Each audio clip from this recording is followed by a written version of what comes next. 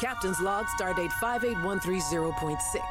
The Cerritos has rendezvoused with the Archimedes and my old friend Captain Sonia Gomez so that we can assist in her first contact of the Leperians. The lab system is fairly unassuming. A gas giant, couple Class J's, obviously our new Class M, and an unstable planetoid right here, just off its ecliptic. The Cerritos will be positioned outside the system. Isn't that overly cautious for a planetoid? Carol, I know Cali-class isn't afraid of getting their nacelles dirty. We just don't want multiple ships approaching at once, or the Leperians might mistake first contact for a first invasion. Of course. Once formalities are complete, the Cerritos can install subspace transponders and join us for a celebration with the locals. I'll tell Sickbay to brace for hangovers.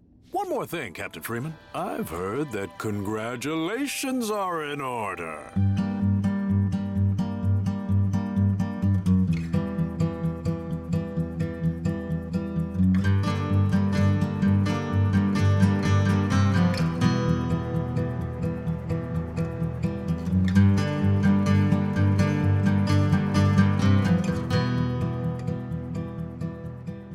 Welcome to Strange New Takes. I'm your host, Lach Garnick, and with me, getting arrested for blowing up the backlit planet, are...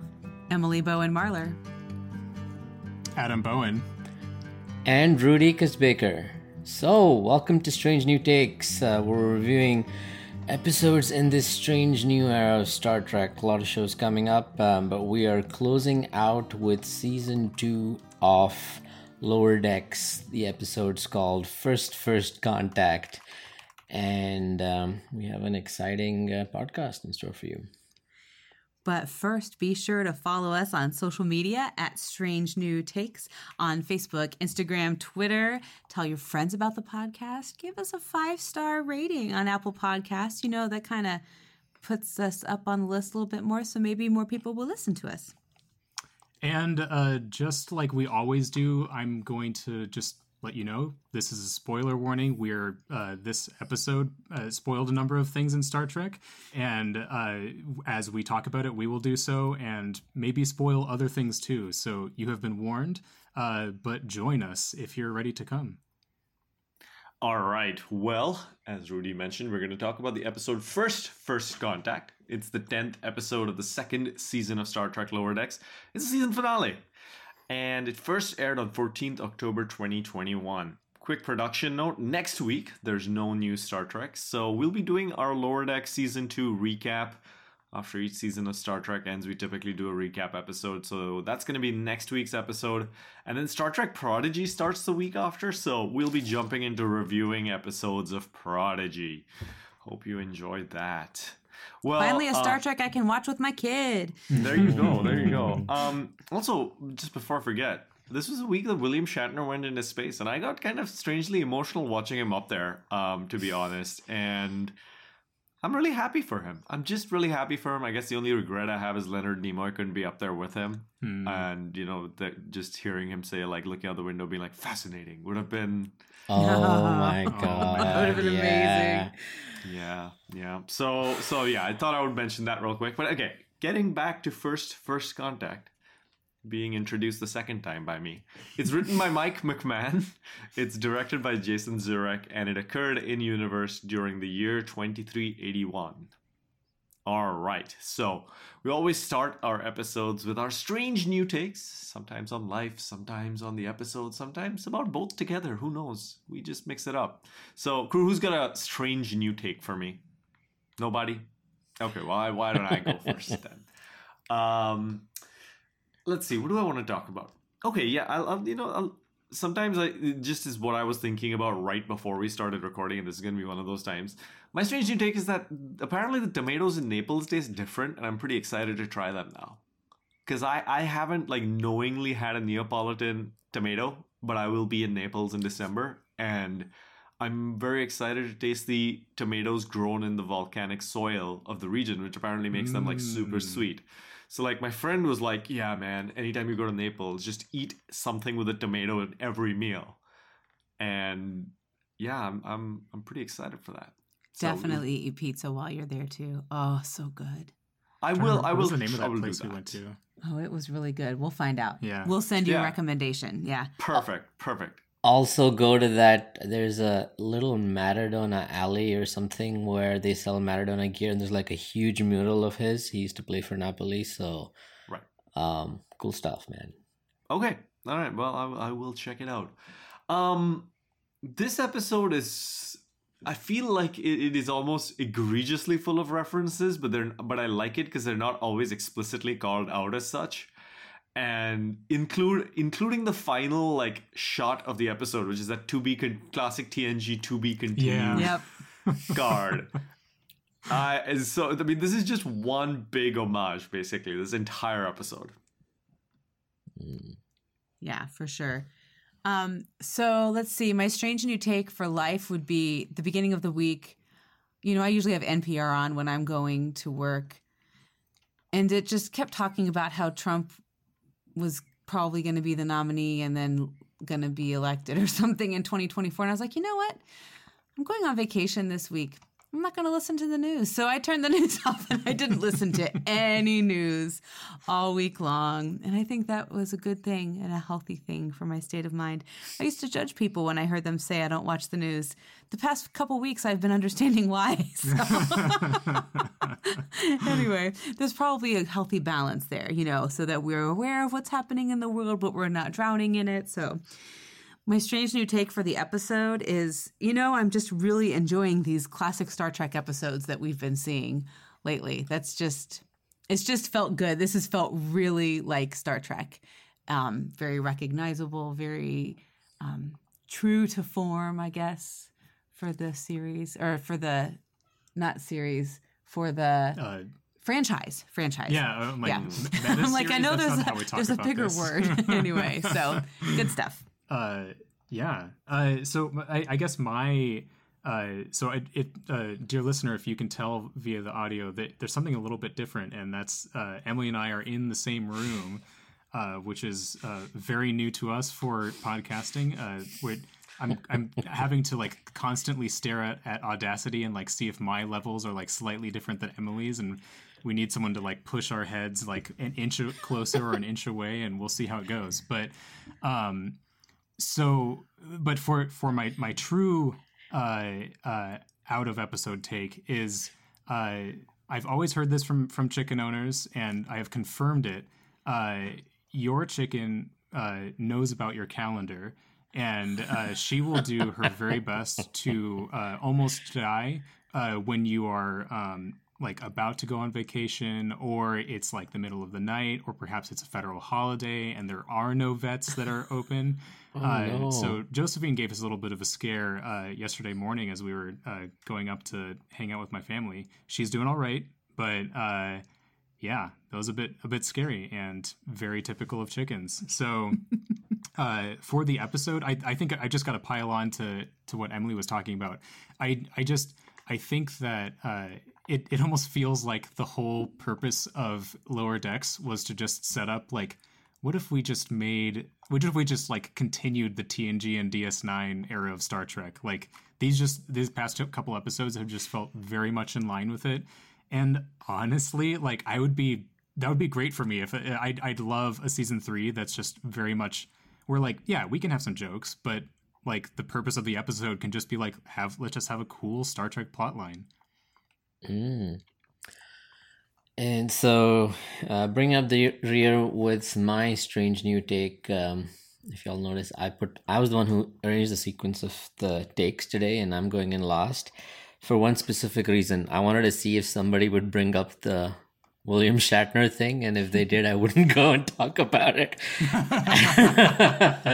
And guess what? It did happen. But I have another new take, and I don't know if any of us have talked about or mentioned the show Ted Lasso in podcast yet. But I'm only halfway through season 1. I won't spoil it. Don't Okay. worry.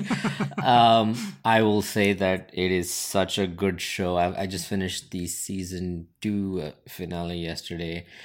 Dumbledore kills Ted Lasso. There you go. Ted Lasso. Yeah, especially in complicated times, as you were alluding to, Emily. Right? There's very few shows that really make you feel good at the end of it. For example, I mean, there's great shows that make you feel that was great to watch, but don't make you feel great at the end of it. You know, Squid Game, for example. But yeah, Ted Lasso. Even if you don't watch soccer or football, as they call it around the world, it's a great show to watch. And if you do watch it, also, and you haven't watched soccer and you like good competitive sports, the English Premier League is a wonderful franchise to follow.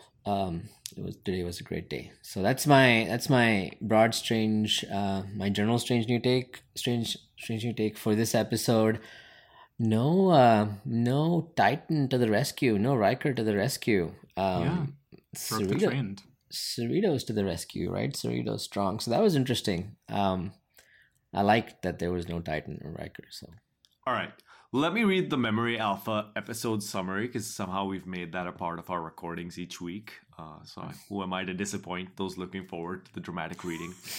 In this season 2 finale, the USS Cerritos is tasked to aid another starship on a first contact mission. One sentence, brief, to the point. I like it. You'll think these summaries are written by somebody on Memory Alpha, or do you think they're like copied and pasted from like the Paramount Plus summary? Is this a test? No, I'm not actually genuinely asking. I don't know if it's like I feel like it's got to be copy and pasted from somewhere, because it there's even ones like the previous episode I think only mentions like Boimler and doesn't talk about the other ships, and I wonder if that's sort of like that seems like very much that Paramount Plus would like want to keep hidden that there were other ships, and like that was the whole point of the episode, and it just said like Boimler wants to impress some senior officers on a long warp. Yeah, and also if I was right, if I or another fan was writing these, I feel like we'd be hard, like we want to put like 6 sentences in there to be like completionists, whereas some like nameless studio executive could be much more like only like needs 1 sentence. Yeah, we'd be absolutely terrible at this. Yeah, exactly. Well, when this episode opens, we finally get to see the culmination of this whole Freeman being evaluated plot. She's getting the promotion. We get to see her husband, the Admiral, in there as well. He seems pretty animated. And we meet another captain in there too. Sonia We've Gomez. seen her before. Have we? Yeah, she's from TNG. I think she was in engineering with, and it's the same. I looked it up. It was the same actor. That's so cool. But yeah, I think she's with Geordi. I think her scenes are mostly with. Is she the one that spills? I think she spills hot chocolate or something, because that's why they make a comment about spilling hot chocolate on Picard. Yeah, because she said like, "Oh gosh, I've done worse than that," or some. She makes some comment reference to being clumsy or doing something embarrassing in front of a senior. Yeah.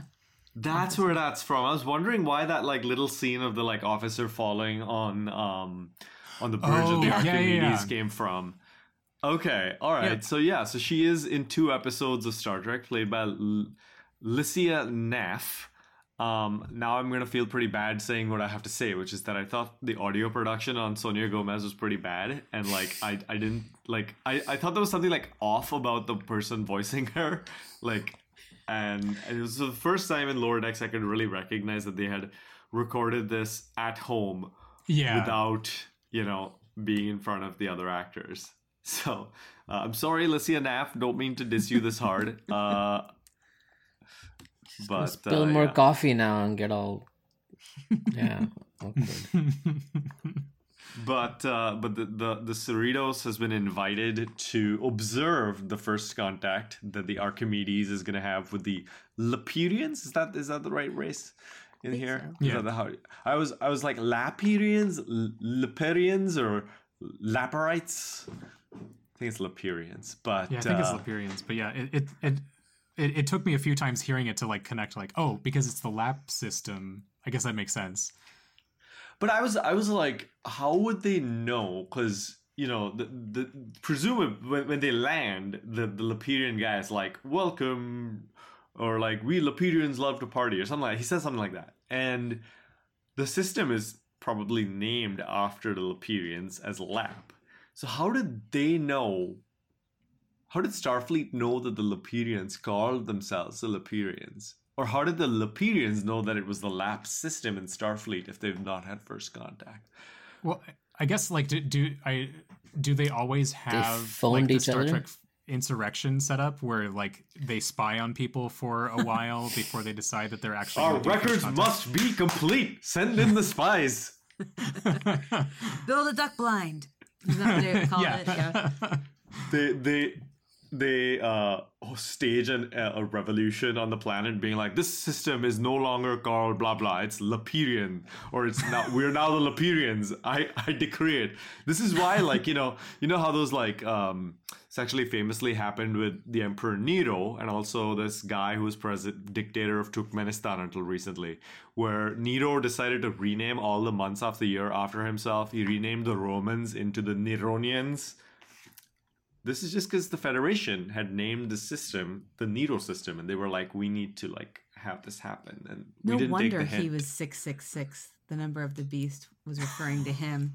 Right. That was actually the They didn't want registration us to number call it that. of his Federation vessel. He was Commander Nero of the NCC 666 USS whatever the heck.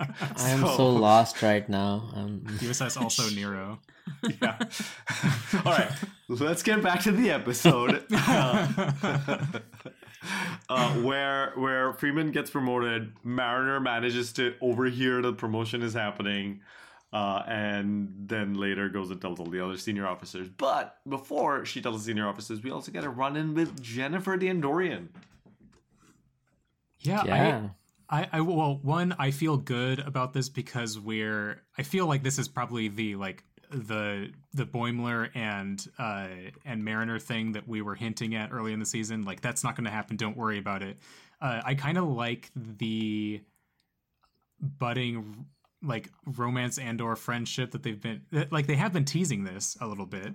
But I kind of liked the way that it started like resolving and turning into something this episode. And I mean, maybe they'll drop it because it's not necessarily the most important plot point, but I don't know. I like seeing this side of Mariner where she's exploring like like I'm shitty to people because I'm worried about getting too attached and stuff like that. She does get called out quite a bit throughout the episode. Yeah. And it's interesting to me because Mike McMahon wrote this episode, so it's not so the creator of the series is introducing this element of Mariner being kind of a brat and it being recognized by others right from her mom on down.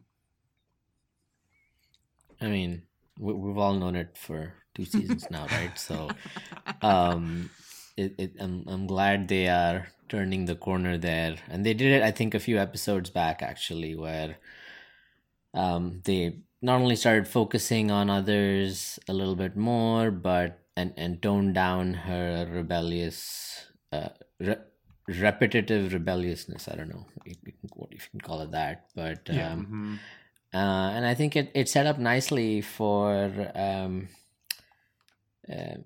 I think the way you tone that down as well is you establish somebody who is an equal, maybe more like an anti-polar equal, right? A polar equal who is not really doesn't have the same traits, but at the same time is also commanding and leading. You never saw that in Boimler or Rutherford or Tendi, right? So welcome Jennifer. Hopefully she stays on and does not go into the background like Keyshawn.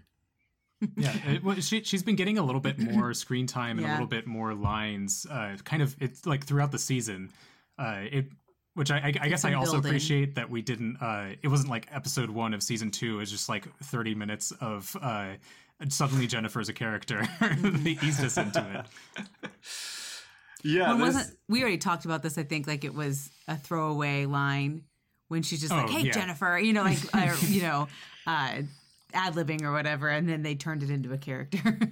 yeah. It was definitely. Man, sometimes, by the way, do you all have this where sometimes you're on the podcast, you're speaking, you're about to say something, and you go blank? This happens with me with names all the time, Well, right now, I was just gonna say Tawny Newsom's name, and it just went blank. Anyway, Tawny Newsom ad-libbed that "Out of the Way, Jennifer," as you were saying, Emily, and that's that. I like how the show, I think, is able to embrace those like throwaway references and then bring them in. And I wonder if some of the reaction of the people to Jennifer, where people reacted positively to Jennifer on the screen, there's like jokes about her online, that led them to kind of feature her a little bit more in the future. Yeah, and I feel like this, maybe it's just something about the format of this show, or maybe the writers are just like paying close attention to it. It feels, I've felt in some series, it feels strange when the writers will like directly respond to what the fans are doing, but it feels natural in Lower Decks that like, of course they would blow up a character if it turned out that character was popular or whatever, and it doesn't. I don't know. It doesn't feel shoehorned in so much as just like, well, I mean, she had some references, so like, yeah, she became more important because we have a character around already. Why introduce someone new when you have someone you could flesh out? Yeah. This episode also, I don't know how y'all feel about the pacing, but there was an interview with, I forget if it was Mike McMahon or Tawny Newsom. One of them, right before Lower Decks premiered, said that there are episodes of this new season that are going to feel like a movie, but they're only 20 minutes when you look at the timestamp. It doesn't feel like that. This was definitely one of those for me, where they crammed a ton of stuff in here. And it was a little bit longer. Wasn't it close to like 29 minutes long or something? Was it? Okay. Yeah, It was over a little bit 29, I longer. think, yeah. But still, I mean, that's still not very long as far as, yeah. But yeah, I mean, I think maybe even some of it just like the scope of what they were doing, like, what they did to the ship was like so drastic that I'm trying to think of live episodes that even came close to something like this, like maybe Year of Hell, where we see like Voyager progressively destroyed over the course of that two-parter. But it's just like that visual sort of change to the Cerritos and like all the special effects that were going on. Like it just it made this episode into something that just felt so much bigger. And I was just really impressed with how a lot of the things came together in this episode. One of the things that we start dealing with pretty early on is that Rutherford's implant is malfunctioning. As the episode goes on, it becomes increasingly disruptive until Billups basically coerces out of him the information that he's been saving redundant memories of Tendi because he's so afraid of losing all of them again, which is very tender. And I watching the episode again, I got a better appreciation for the scene with him and Tendi in the Jeffries tube because of that revelation later. Because there's that like kind of tenderish moment where it kind of seems like Rutherford's gonna be like, she says like, I love this ship, and Rutherford's like, I want to tell you something, and it's gonna be like, you know, I love you or whatever, and he's like, I love the ship too, and like they both give each other a big hug, and it just puts all of that into a very different light. The part where they're like, she holds his hand and like leads him around the ship, and so I like the direction that they're going with Tendi and Rutherford. I don't think it's too slow. I think I appreciate the like, you know, it's like the Ross and Rachel thing. Like once they get together, what else is left to do? Yeah. So this I appreciate it. What do y'all think? Yeah, I think I like it, and it's I was a little bit worried when we were focusing so much on like, oh, it's because I have so much memory like stored up in my. I'm like, are we gonna delete your memories again? Like, is this for some reason gonna be the joke that we do every single season? Which, like, I don't know. Like Kenny on South Park, where yeah, we kill Kenny every episode. We lose Rutherford's memory every season. Like, I felt like it wasn't enough of a focus this season for it to be worth doing again. So I'm glad that they didn't do that, and I feel like this is this feels like a good way to slow down their relationship. That doesn't just feel like the writers like making that like, well, we can't have them to get together because it's a TV show and the TV show will end when they get together. Well, and he didn't delete all memory. He just deleted the redundant memories. So he's still, at this point, he still has memories of her. It's just, he's worried if something were to happen to him, then Yeah. they would all go away. I was very irritated. I mean, I didn't have emotional feelings one way or the other, but I was very irritated with that pop-up. It irritated me, and he never got rid of it like till the end. And also, right, in the future, error messages are still very non-explanatory, so you don't know until somebody scans it on the outside. You don't know there's a simple memory issue. I mean, it fits because we have SQL injections as like the same vulnerabilities, which like that's like something that's been happening for decades in computers, and that Discovery has those vulnerabilities to control in the future. It just shows that there's a lot about software design that we don't learn even in another 200 years. Control hack Discovery. I was upset that there wasn't that like Windows like error chime from Windows 98 when those pop-ups came up. So one of the things that happens is when Rutherford deletes his memory, we get like quick screenshots, which, dear listener, if you're not the type of person to pause at every single frame, there were a few that weren't in previous episodes, and 4 specifically. You can find these screenshots on the Star Trek Lower Decks subreddit, or if you Google like Star Trek Lower Decks Easter eggs, you can find some shots of this. But one of my favorites was that they have what looks like a New Year's 2381 celebration, and they have those silly eyeglasses still, where they have like the little like, and because they have the like the eye being at the lower part of the 3 and the lower part of the 8. Yeah. So I'm glad they haven't, 300 years in the future, just still using those dumb glasses. I like it. Yeah, it's and I guess like that's the kind of thing that I like. For however much we've talked about like, the like lists or references that they do in Lower Decks are a little bit annoying. I like this sort of way of doing a throwaway thing. Like it's not a reference to anything happening that's already happened in a previous episode of Star Trek, but it's a nice humanizing moment of like making us like, oh, the people in the future are just like us. They also have dumb glasses and stuff like that. Just felt like a nice touch.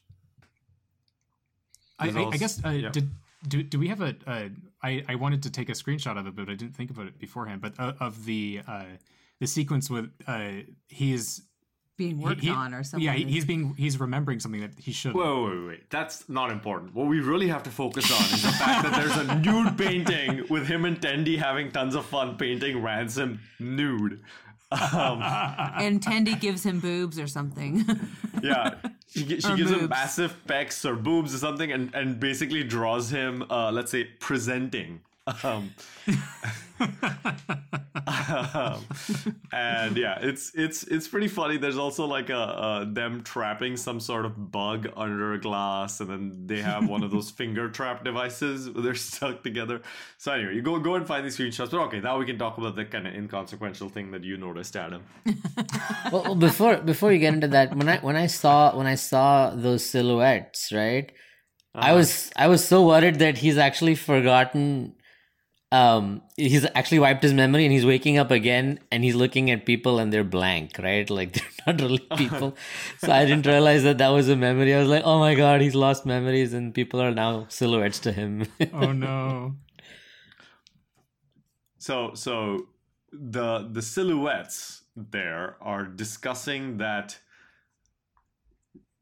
they've implanted memories in Rutherford about why he has his implant. They're dishonest memories. So when Rutherford says that he chose to have his implant, he hasn't chosen. It seems to be some sort of involuntary medical procedure, right? Yeah, he'll remember it as a voluntary implant, is what they say. And it's a whole new plot line that can open up next season. Maybe it's... Sorry, go ahead. No, I was going to say maybe it's tied to the cliffhanger at the end. Maybe it's completely different, but intrigue all the way. Well, and I can't remember, does he say to someone, I think I just saw something I wasn't supposed to see, or I can't remember who he says it to. Was it Billups or was it... It was Tendi. Tendi, He okay. was just with her, yeah. And he just like moves on immediately. There's a post on the Star Trek Lower Decks subreddit which talks about It's called the Rutherford Conspiracy, and it talks about how his basically his hobbies are designing viruses that are instructive, like Badgie. He designs very accurate models of a ship, including the warp core and like weapons. And we don't know what he's doing when he's like disappeared into the Jeffries tubes for days on end. Yeah, maybe we're setting up like a Geordi style storyline of like, because he has the visor, he's like with Geordi they were just like hacking his video feed, but maybe there's something deeper with Rutherford. Mandalorian candidate. Yeah, From that, no. Yeah. Oh my Someone's god. too big of a nerd. New show. That is a new show right there. Oh, I'm gonna get slap happy now. Yeah, she already has one spin-off, so we need to have. I was gonna say sleeper Cylon, but yeah. Yeah. So this is basically, Adam, what you're saying is that the people who have been behind the Pakleds, behind Rutherford, behind everything are Lursa and Bador, the Klingon sisters from Star Trek Generations. Well, they just had to come back through we've already set up the Black Mountain, so they've defeated their 3 copies of their father. There's 2 of them and only 1 father, and so. Yeah. Well, and they're like, they're Klingons, so like eating their own heart is not a big deal. So there you go. It's very easy for them to come back from the dead. They're bridge officers, you know. Yeah. Matt, everything's there. It is all there. It's all there. Connect the dots. See the pattern. Okay. All right. I am looking forward to next season with that. We can talk a little bit more about implications for next season when we do our season 2 recap. But just before we take the break here, let's quickly give Boimler the time of day with Captain Freeman Day. He's a good artist. Yeah, I love the loving recreation of Captain Picard Day, like down to the same kinds of colors and whatnot. It's a vanity holiday to trick kids into worshiping authority. That was an amazing line. I loved that. It just reminded me of those people who are like total buzzkills around Christmas or whatever, where everyone's like, "Oh, this is like." It's a thing about I forget, a friend of mine was like super not into the whole gift giving thing, which it's fair, no problem. But then I was just enjoying some eggnog and being like, this Christmas market is amazing, and this person was being a huge buzzkill about it. I was like, listen, we're drinking like hot beverages in a cup. It's nice and cozy. There's like reindeer over there. Like, let's be happy. It's okay. Let's just like enjoy. That's a lot of eggnog. Right? Not everything needs to be a thing. Right. Let's just chill out, like enjoy the nice red and green lights. It's like those folks who are like, Starbucks took the Christmas off their cup. It's a plain red cup now. Life over. It's like, no, chill. It's okay. They're not sending a message. It's just a cup. It's just a cup, everybody. It's just a cup. So, I like the running joke of like it being for kids, and there are no kids in the Cerritos, so clearly Boimler has to be the one to do it. Captain Freeman still somehow assumes it was the kids. Yeah, he's like, it was me. I don't know where. Like, I don't think that like ties up. Like, the lack of that plot, I don't think would have done anything to this episode if it had just gone away. But it was a nice little interlude.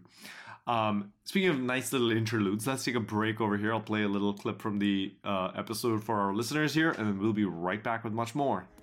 Captain Freeman, I'm Commander Mandel. Under the authority of Starfleet Command, I have to stop you right there, Commander. I'm not leaving the Cerritos. I'm afraid you don't have a choice. I'm turning down the promotion. Look, she might not seem like much to you, but this ship is my home. You're under arrest for the destruction of Pakled Planet. What? What are you talking about? Hey, let her go! This is madness! Captain, what are your orders? Stand down! What are the charges? We have proof that you colluded with Klingon extremists to plant a Veruvian bomb in the Pakled capital city. My God, when did this happen? Today, 0900, while you were conveniently on a mission. I'm sure just as planned. She had nothing to do with this! That is for a tribunal to decide. I'll kill you! Stop! Let them do their job. But Mom... Captain! That's an order. We have the truth on our side, and I don't want the crew finding out until we know more. Congratulations, Captain. On behalf of the crew... Starfleet security, this woman is under arrest. Welcome back to Strange New Takes. So we've been talking about a lot of stuff. We took a very long break just now. Let's jump straight into the main plot, which is that the Archimedes is hit by an energy wave that started with a solar flare in the lab system, destroying a planetoid, and then created this energy wave with debris in it. Did anybody else, when they saw this wave coming at an Excelsior-class ship, be like, shields! Shields! and kind of go from there? Like from Star Trek 6? Yeah. Yeah, totally. That was like such an awesome call out. And nobody talked about it at all. Oh, really? The That was, I mean, the first thing I thought of was Praxis, right? It's Praxis. Exactly. That's what I mean. It's such a clear call out, but nobody in the episode is like, this seems like, it happened to Sulu or whatever. I see what you mean. It's very much just like one of those things that's in the background. And that's what I liked about this episode. There's so many references, like the First Contact style panels on the outside of the ship that are clear call outs to previous Star Trek, but nobody's like, oh, this seems like blah, blah, blah. Like, it's just, you get to sit and just enjoy the throwbacks. Right. Well, and I guess even on the level of, like, the episode's called First Contact, which, like, it's just because there's already an episode called First Contact. They can't call it that. And then so is a movie. So yeah, I like this style of referencing because it's more like the show is just, like, fully steeped in Star Trek lore or whatnot. It's not, there's no list that we're saying and then yelling drumhead at the end, even though that was hilarious. But the one thing I did, go ahead, Nach, because I was going to slightly change the subject. The one thing that I did not like about this episode, and I don't like this about most television shows. I didn't like the whole miscommunication plot lines that were happening, or where people were sharing information when they didn't have the full information. So,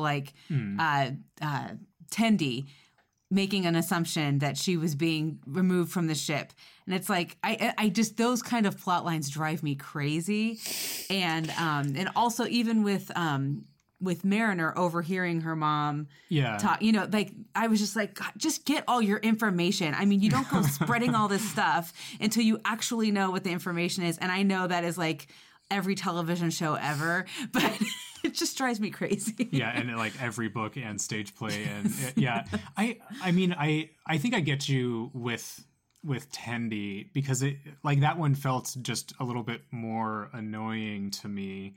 Because I'm just like, it's not that's not what's happening. But I think I understand it, at least with Mariner, because I feel like it, as you mentioned before, Notch, like Mike McMahon, like sort of turning this into, like, we're examining Mariner's character a bit more and like pointing out, like, she's kind of petty sometimes and like a bit of a brat.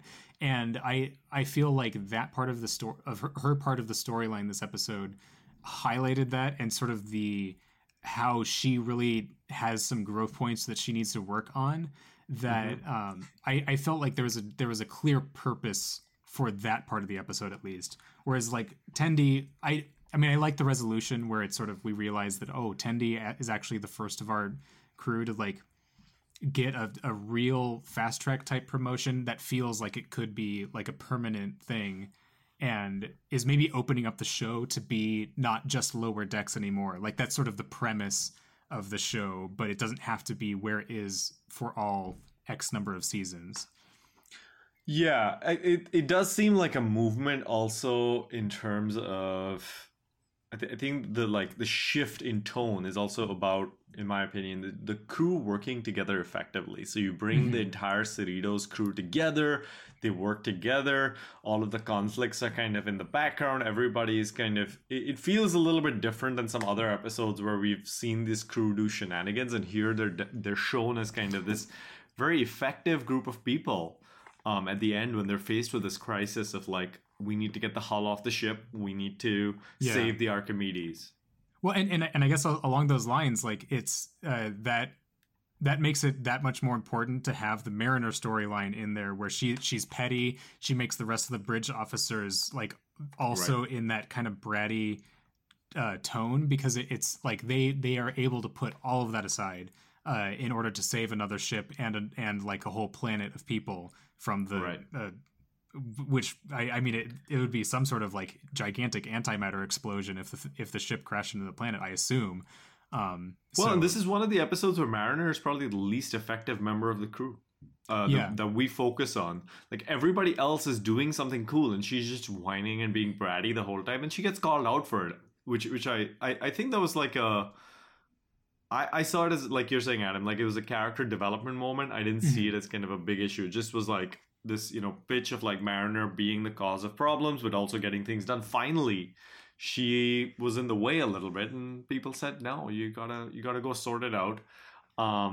And she worked well with Jennifer at the end, and it was kind of a mea culpa on that at the end, where it seemed like she kind of recognized where things are going wrong for her and made up with someone who maybe irritated her on a personal level, but they forged a working relationship.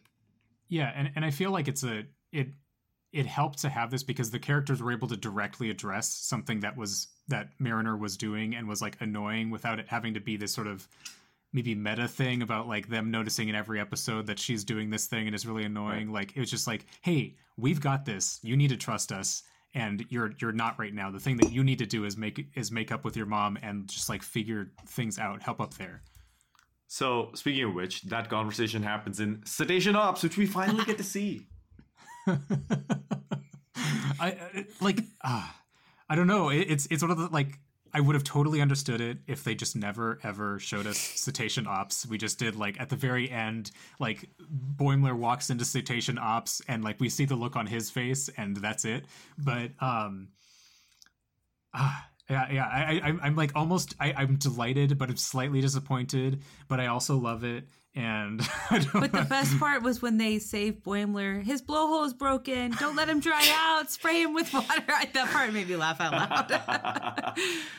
They're super horny dolphins too, which apparently dolphins in real life are also kind of horny.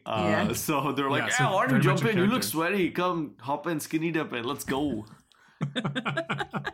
Which is interesting because they're wearing uniforms. So what? That was weird. I guess I'm also wondering, so like, was there any genetic engineering that happened, or are dolphins currently capable of serving in Starfleet? And we're just, I mean, I can see Star Trek. Maybe they are currently serving in Starfleet. They are the ones observing humanity. The duck blind are our oceans. Yeah.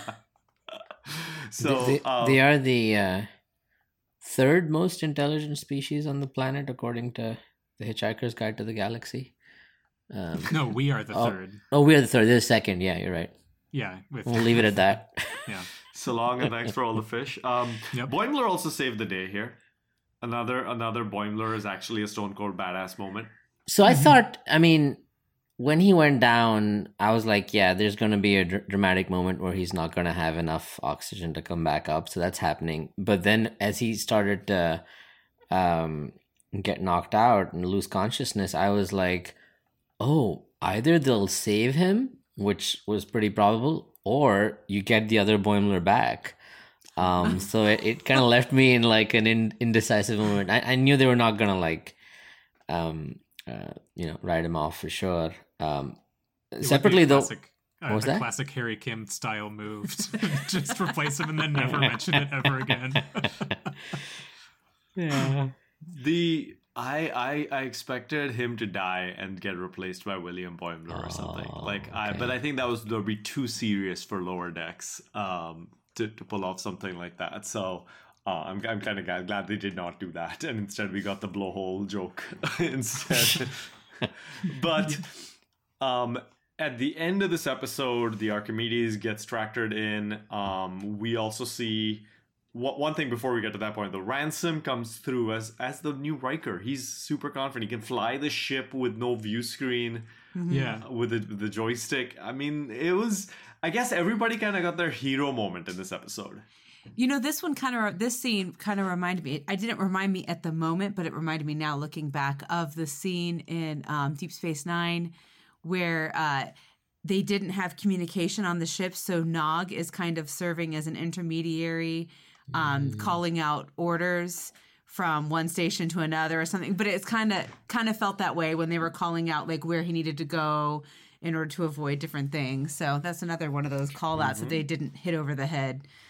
Well, and I like I like these storylines where Star Trek sort of tries to peel back, like let's take away some of our like invulnerability and technology and whatever, and like let's just show our characters being just like competent, effective officers, right. And it's it didn't.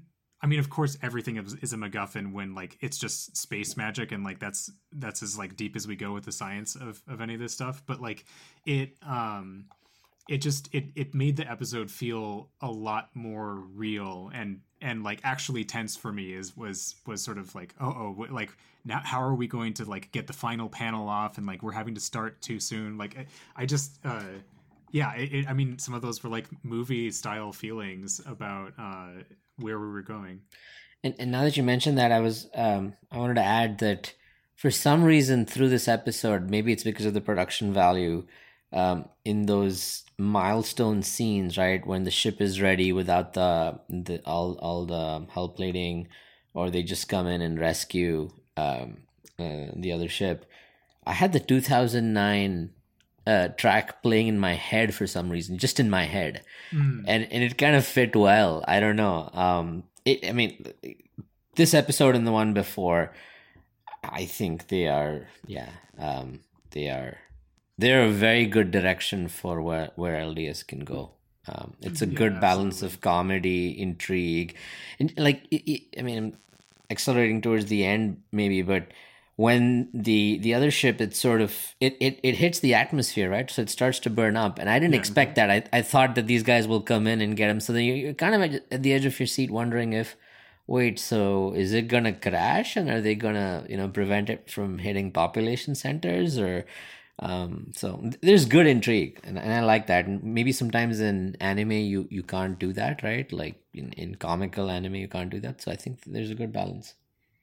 I also really want that final shot of the Cerritos with like kind of a damage on its hull but no plating. I think that would make for a great Star Trek model. It would collect a lot of dust very quickly in those little nooks and crannies, but I think it would be an amazing model to have. I gotta say that I just appreciated also how this episode showed us the entire like other cast on the Cerritos. We saw a lot of our previously shown minor characters just in the background. One person notably absent is Ensign Barnes, who was there as recently as the previous episode. She was, I think, wearing like ski attire on the bridge when they like leave the holodeck. She's not there, and so people are speculating that Barnes is Rutherford's handler as a spy master, because she dates him both times that he comes back to the Cerritos. And so is she some sort of like is she the one who blew up the Packard planet, for example? We don't know, but I just wanted to point this out as part of this plot as well. Well, I found it interesting. I thought for sure that stuff that got introduced in the last episode was going to make an appearance in this episode, and it didn't really, except clearly there's something else happening behind the scenes to implicate Captain Freeman. So, we didn't see what that was, and I wonder if somehow that has something to do with the storyline that we saw last week. But I just really expected, I thought the Vulcan Lower Decks character was going to end up on the Cerritos, or and they didn't do any of that. So I guess I was kind of expecting this episode to lead directly from that one, but maybe she'll be a season 3 character, or maybe she's just going to get dumped and it was just like a fun storyline, which maybe that would be also okay. But I feel like this show has been, for how much it's just a comedy that just like has throwaway lines constantly, we're actually like tying up a lot of things and bringing things back together much more than kind of any Star Trek that isn't a just like straight up serial show. So Mike McMahon had a interview with Gizmodo, and would y'all like a small spoiler relating to the end of this episode for season 3? Sure. Let's do it. dear listener, fast forward about a minute if you don't want to hear this.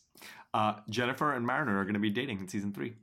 And Captain Amina Ramsey is going to be back as well, probably Freeman's replacement. We don't know that for sure. But there's strong implications that Ramsey, this is that like, the crew that Mariner was invited onto the ship, I think when Freeman was gone on that secret mission. So it's implied that Mariner and Ramsey dated in the academy as well. So we'll see what happens. And I mean, this was that was what I was left with at the end of this episode. I was like, Mariner and Jennifer seem to be getting really close. Like, are they going to be dating? Like, what's going to happen? So McMahon has confirmed that is indeed what happened. So I'm kind of curious to see how that goes. I think it could reveal a side of Mariner that we haven't seen so far, which is a little bit deeper, because I feel like in relationships, people tend to be different than what they present externally. And so you get a deeper appreciation for a human being, seeing how they react in private to somebody else. So I think it could take Mariner's character in very interesting places. And I guess we could have season 3 is sort of where we're really fleshing out and going into her character the way that season 2 has been for Boimler. Right. Which maybe also means that we're going to have 5 total seasons. Season 4 will be either Rutherford or Tendi, and then season 5 will be the other one. So no season for the Dolphins? Wow. It's very speciesist of you. Well, that could bring us to 7, is we have Dolphin 1 and then Dolphin 2. I don't remember their names. But what about the other 2 ships, the Vulcan ship and the Klingon ship? 2 more seasons. Okay, so we'll get up to 9 seasons there. The show will just never end. Well, just at the very end, let's talk about the ending. Captain Freeman gets arrested and then gets the saying goodbye to Neelix style send off, where the entire crew. Also, the saying goodbye to Worf send off in Redemption, which is the episode I watched last week. But yeah, I was like, look at all these callbacks to this episode I just watched. It's too bad Boimler wasn't like doing a little dance with his like foot going like side to side. Did y'all expect that though? No, not did at y'all all. were y'all expecting anything? Like, what did you have guesses? I You had expect one. me to talk? I'll come clean. I thought this is weird, but I thought that Starfleet was so impressed with the whole crew that they were all getting a new ship. That's what we thought too. That's what we thought too. And I was so sure of it that it was even more of a shock when she got arrested. Yeah, same here. Same here. And I wonder if they were even like purposely trying to set you up for something like that, because we're bringing the whole crew together, so we're gonna nope. Because I was so impressed with the crew. I was like, they did some pretty awesome stuff there. Yeah, I mean, it seems kind of very... It seems very trigger happy on Starfleet's part to be like, the planet blew up. So it's clearly the captain that we sent to meet with the Rumdar. I mean, I feel bad for Starfleet security, right? Whether it's Picard season 1 or Lower Deck season 2, they're just... they keep getting infiltrated and See, this is the backdoor pilot for the Section 31 show. Yeah, there you go. Giorgio. Like that's what this actually is. We'll talk about our speculation for who we think destroyed Backlund Planet next week, but I think this is a cliffhanger that I said last week. I hate cliffhangers. I really hate cliffhangers, and I really want to see the next episode. Come on. Yeah. Which it feels weird to feel that way about Lower Decks, because I don't know that like if they had thrown a cliffhanger at me like this, that I guess we kind of had some last season, but it's just like I'm now invested, and I feel like this the way I feel about like a lot of other Star Trek series. Like I don't know, there's something that's happened at the end of this season that has just I've flipped around. I want more Lower Decks. I was tired of Lower Decks at the end of season 1, in a way, just not at all right now.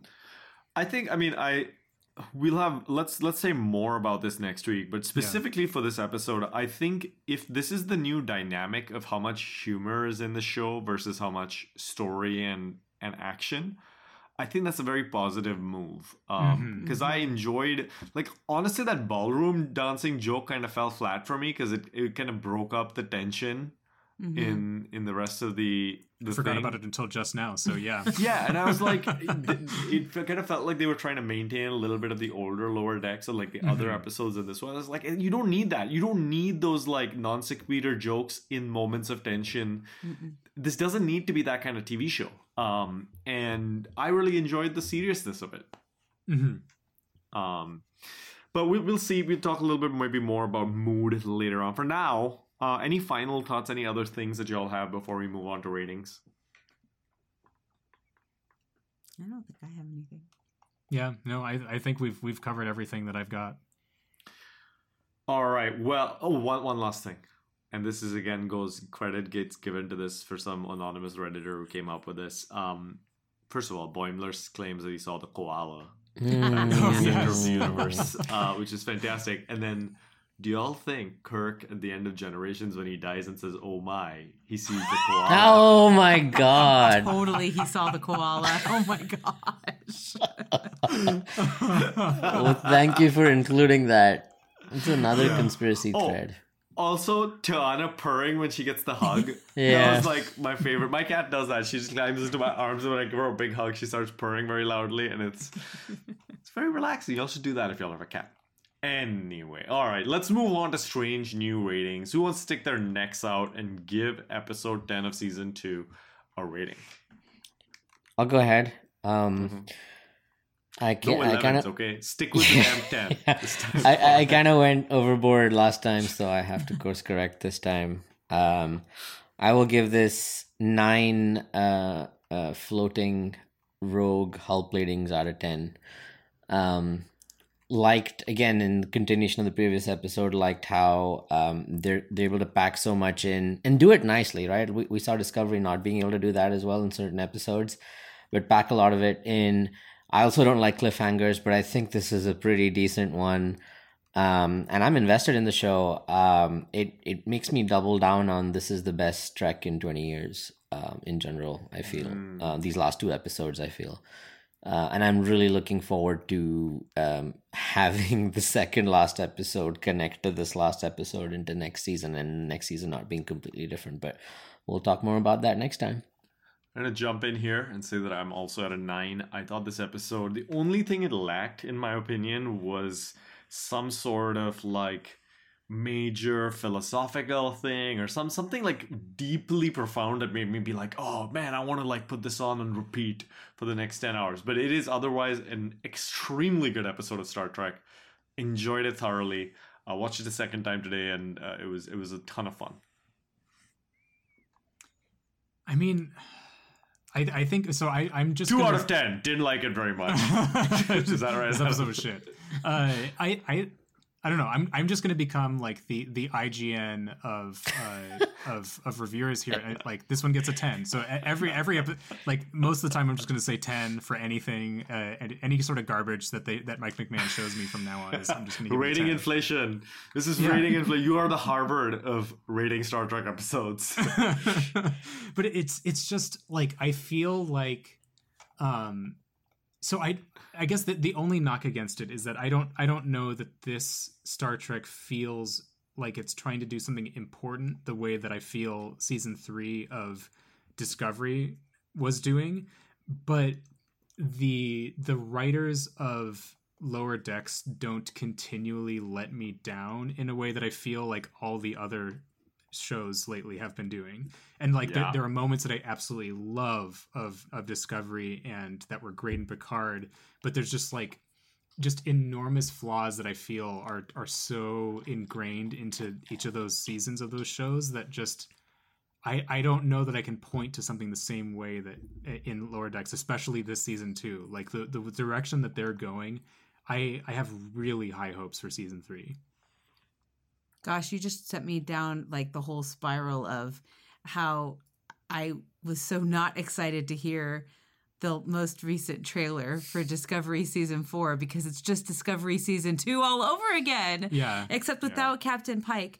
But I just, existential crisis that's going to affect not just Starfleet, but like all of all of life All of as the we know it. multiverse. That's exactly what they did in season 2, and I don't know why they can't come up with something different. But my strange new rating for Lower Decks season 2 season finale would be a 4.5.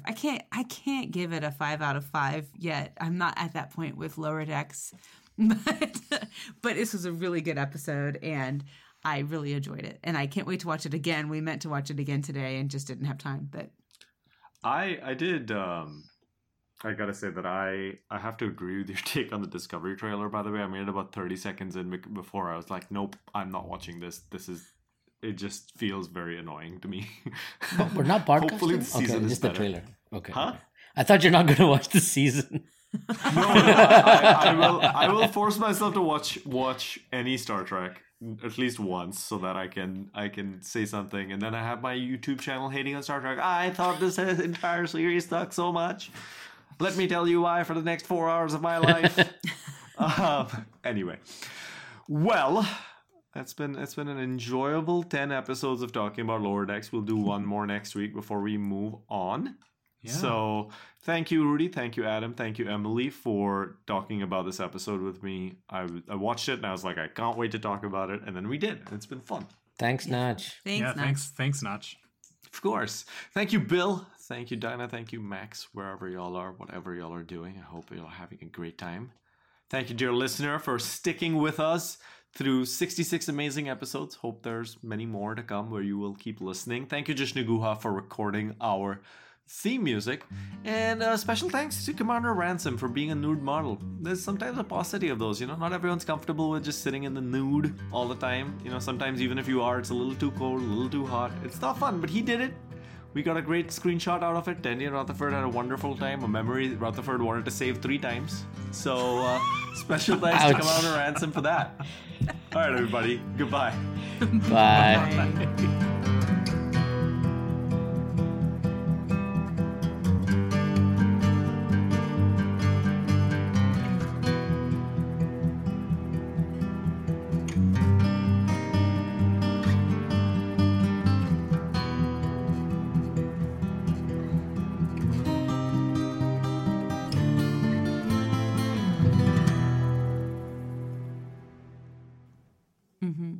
My hair looks a lot less red and like on we Adam's. forgot what we looked like. Slash, it's been a long time. It's been a long road. Getting from there to here. It's been a long time. But my time is finally near. And I could just dream tonight. I can touch the sky. And you're not gonna hold me down no more. No, I'm not gonna change my mind. 'Cause I've got faith of the heart. I'm going where my heart will I don't know all the take words. me. I've got strength of the soul. I can do anything. I've got reach for the star. I can reach for the stars, probably. I'm already recording. We're recording. I've got faith. I've got faith. Faith of the heart.